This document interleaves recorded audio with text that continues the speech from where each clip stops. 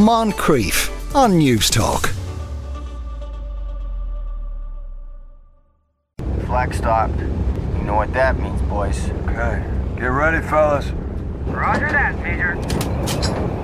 Command pilot to tail. What do you see back there? I can't get a read on the 349s. They're still way back. Cleven's group is close and tight with us. Roger that. Keep an eye out for enemy fighters. Any second now, boys. Keep your eyes peeled. Top search and cruise, 12 o'clock high, fighters! Jesus, they're fast! Going at the field group! Fighters, 12 o'clock high!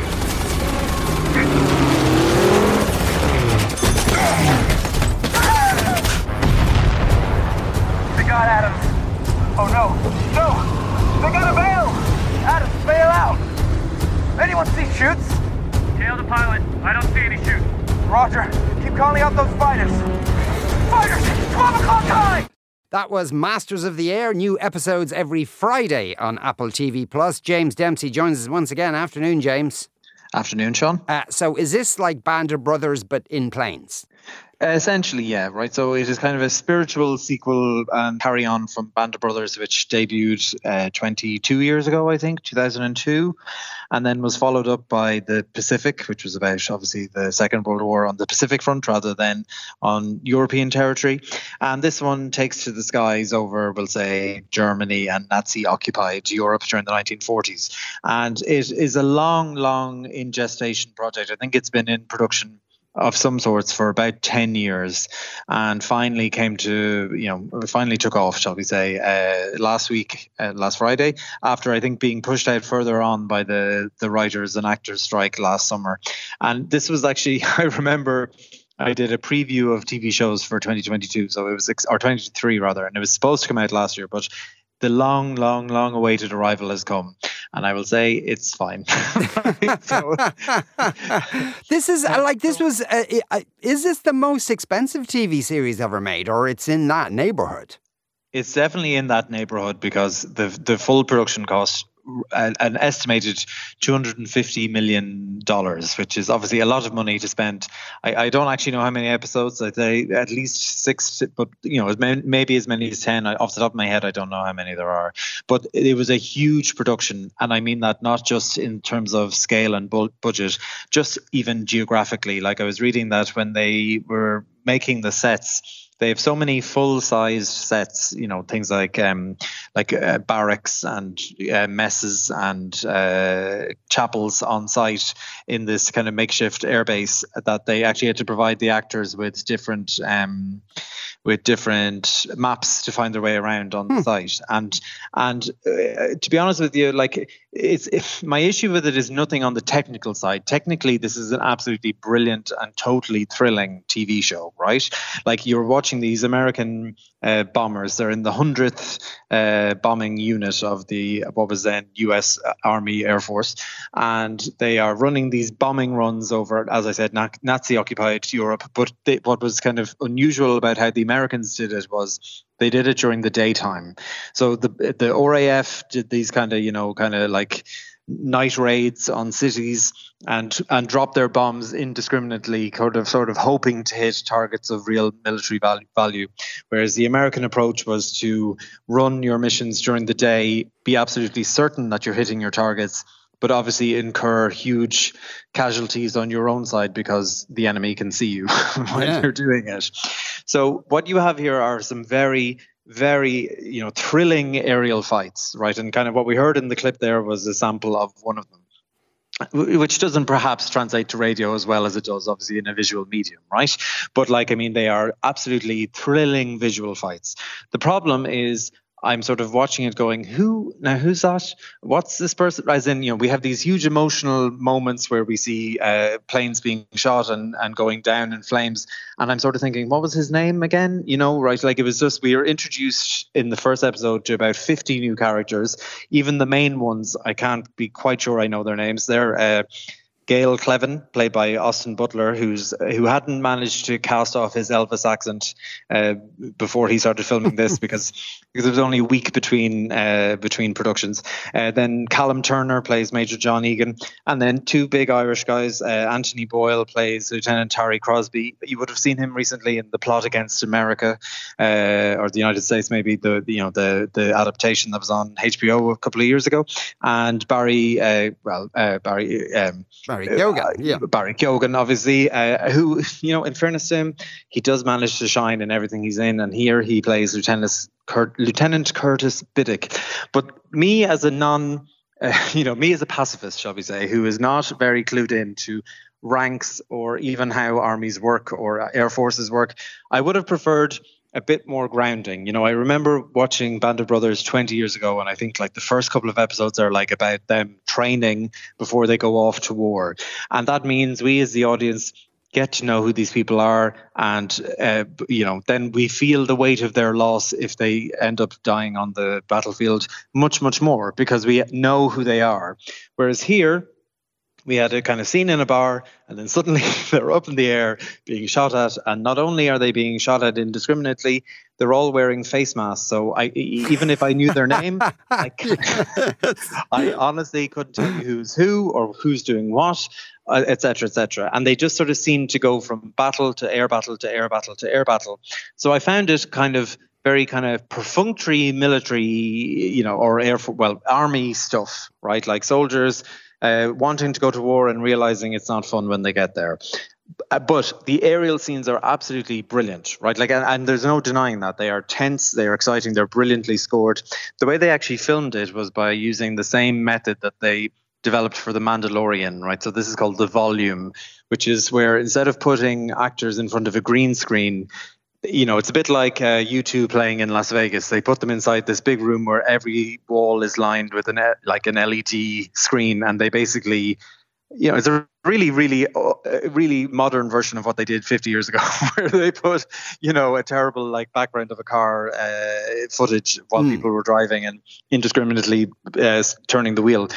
Basically, they have upped that to 90, and now it's all LED, and it looks fantastic, and it means that the actors have actual things to react to rather than just being told, there's the Luftwaffe on your left or whatever. They can literally see the visual rendering of it, and they react much more strongly to it. So if The Mandalorian has done nothing, it has created this brand new way of filming these particular kind of fight scenes that take place in the air. All in, look, it may get better, it may not. If it doesn't get better, it's still a perfectly good, well-made show. But it's not going to be, in its opening 2 episodes, it hasn't knocked my socks off, put it that way. Yeah. But so the story arc is that they're doing these bombing raids during the day. It's all very risky, etc. Are there any subplots? Has anyone got a drink problem or a wife they miss or anything like that? Tick. In both cases, right? It is it's very much the kind of rote expectation of all that kind of stuff, right? We have guys, old friends falling out and new friends being made, and girls being written to back home, and beautiful pinups being stuck on the side of the plane as they're taking off, and all that kind of stuff, right? It is ticking every box and every expectation you have for a military drama. And I kind of just felt like I wanted to see something slightly newer or fresher. Yeah. Right, we'll move on to our next show. It is Murder in Boston, Roots, Rampage and Reckoning. You can stream now on Sky Documentaries. Here's a clip. October 23rd, 1989. A 911 call comes into State Police Dispatch. The first thing the caller says is, "My wife's been shot. I've been shot." State Police Boston recorded emergency 510. My wife's been shot. I've been shot. Where is this, sir? They had been at a birthing class at Brigham and Women's Hospital. Where are you right now, sir? Can you indicate to me? No, I don't know. He made us go to an abandoned area. Okay, sir. Can you see out the windows? Can you tell me where you are, please? No. God. Are you near Brigham and Women's Hospital? No, we went straight through. What kind of car do you have, sir? Toyota Cressida. Toyota Cressida? What color is your car, buddy? Blue. Blue Toyota Cressida. Are you in the city of Boston? Yes. Can you give me any indication where you might be? Any building? No. been shot as well? Yes. Right, so this isn't really... Well, is it true crime or is it about something broader than that, James? It's both, right? So this is, the director of this is a guy named Jason. I'm going to pronounce his name as Hare, Hehior. He's an Irish-American, I think, who grew up in Boston himself. And he's a very, very celebrated documentarian. He made a really well-received Emmy Award-winning documentary about called The Last Dance, about Michael Jordan, the basketball player, amongst other things. And here he takes this sort of one case, and it is, it has some of the trappings of true crime because of that. It is about a woman who is shot dead. What we heard in the clip there is her husband making the phone call. He claims that in 1989 they were victims of a carjacking. A man got into the back of the car, shot him, and shot his wife, ultimately killing her. And she was 7 months pregnant at the time. And her baby was born by cesarean section in an emergency cesarean section, but ultimately died a couple of days later as well. And this became this huge case in the history of Boston because the husband, this man, Chuck Stewart, claimed that the assailant or murderer was, the only details he gave were he was a black guy in a black Adidas tracksuit. And in a city like Boston, which is sort of renowned for being one of the more racist cities in America, it seemed like it was open season on black people, on the African American community there. So across 3 parts, the documentary explores essentially racism in Boston in great detail. Right. Okay. And I take it from that then that it wasn't some black kid in a tracksuit, but that everybody was very prepared to believe that. That is ultimately it, right? So, look, in as much as this is a spoiler, and I don't think it is because it's a very well-publicized crime, and if you Google it, it's the very first thing that comes up. It turns out that Chuck had murdered his own wife, right? And all of the evidence immediately points towards him. But in a racist city, at a significantly more racist time, where it was absolutely au fait to be a total racist, the police are very, very eager to believe him and jump on this. The media jumps on this as well. So in this documentary, we get like civil rights activists, but we also get journalists. We get former police officers commenting about how they went about it. I think one of the most interesting things is we get this journalist saying how she felt she really let down the city of Boston because she had a suspicion the whole time, and she was just. It's not that she wanted to look the other way; it's just that everyone was looking the other way, so that's what she did. But of course, your job is to hold people to account. And despite the fact that a couple of months later, it all sort of comes to light. In that 2 months, this great miscarriage of justice is carried out against one particular man who then gets arrested. And what's fascinating is the documentary follows up with him and his grandchildren and his own children 30 years later to see how this has impacted their lives and how, despite the fact that everyone knows that Chuck Stewart murdered his own wife in cold blood, the name of this man is still associated with this crime all these years later, even though he had nothing to do with it at all. It's just a really well-made, well-put-together documentary that uses true crime as a focal point to make a much grander and much more interesting discussion. And it's just very, very, very well made. Yeah, it's also and this is a spoiler, I suppose. It's the plot of Fool Me Once on Netflix as well, isn't it? Well, that's one I haven't seen. Spoilers. Please, I'm doing you a favour now. Don't bother. Okay. It's kind of enjoyable because you spend most of your time screaming at it and going, but why haven't they gone back to that subplot? It's just one of the more bizarre programs I've seen recently. Right, we'll go to our... It's another Harlan Coben job. Yeah, absolutely, yeah. Right, we'll go to our third show of the day. It is Expats. New episodes every Friday on Amazon Prime Video. Here's a clip. Do you ever imagine yourself living a completely different life? Being a completely different person? All the time.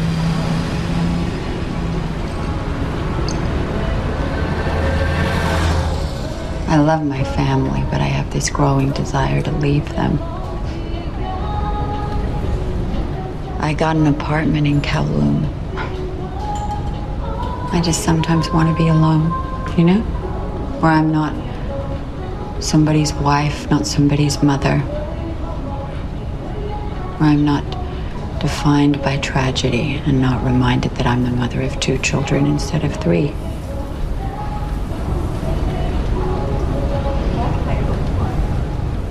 You'll always be his mother, Margaret.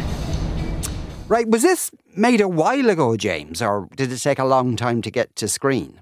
So, yeah, this is based, I think, on a 2012 book called The Expatriates, which is written by Janice Y.K. Lee.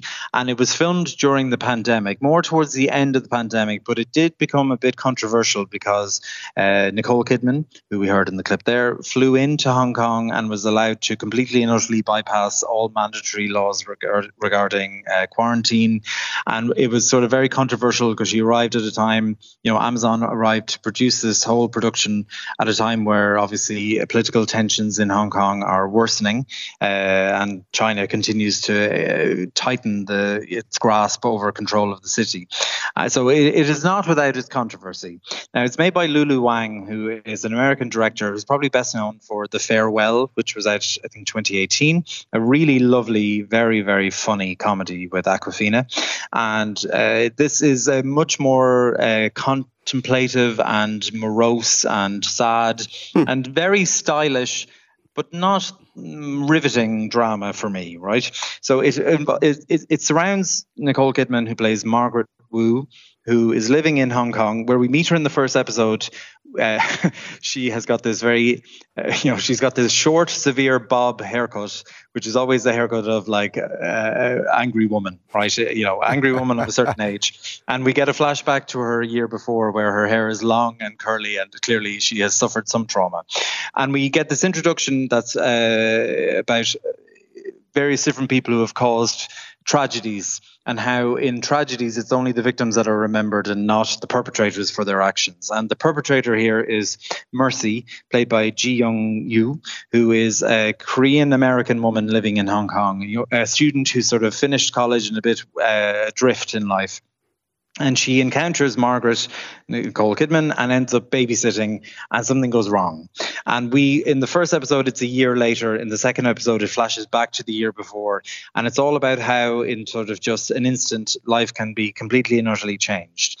And into the fray comes Sarayu Blue, who is an actress who you might recognize, but certainly a name I wouldn't have rolled off my tongue before. She plays their neighbor, Hillary, whose husband is a no-good-un, and with whom she's having various issues. And it's all about how this tragedy comes together for the 3 women and how their lives intertwine because of it. And it's all a bit like the nicest apartments you've ever seen, with people looking distantly into the misery that they have created for themselves. And here we have Nicole Kidman, who is obviously a very, very, very beloved actress, and who has this real up and down success rate when it comes to prestige television. And for although I'm loath to say it because the first one I thought was a bit mid, of shows this week I've done this week. The second one I really liked. This again, it's just another mid show for me. It's another Nicole Kidman is a bit on autopilot here. We've seen her do various different things in these roles, playing middle-aged women who are very wealthy and who something is going wrong in her life. And I've seen her do this now several times before. Now, what I will say is, although I haven't seen it, of the 6 episodes, my understanding is that by the time you get to the 5th one, the show follows 2 completely separate characters, which are known as the helpers, as in the in-house staff that people in Hong Kong have. And they are kind of the nannies and maids who live in. And my understanding is that this 5th episode of 6 is like an indie movie by itself. It's an absolutely brilliant portrayal of kind of wealth and class and labor and family, etc. But I haven't seen it yet, and it'll be 2 weeks before it arrives, or 3 weeks before it arrives. And for me, there just wasn't quite enough beyond the beautiful styling of this hook me. Like even what we heard in the clip there leads into this kind of very bizarre dancing sequence where Nicole Kidman and Soraya Blue, are dancing to Heart of Glass by Blondie while in the greasy spoon of this like noodle shop in Hong Kong, while in the corner the proprietors are sort of just looking at them.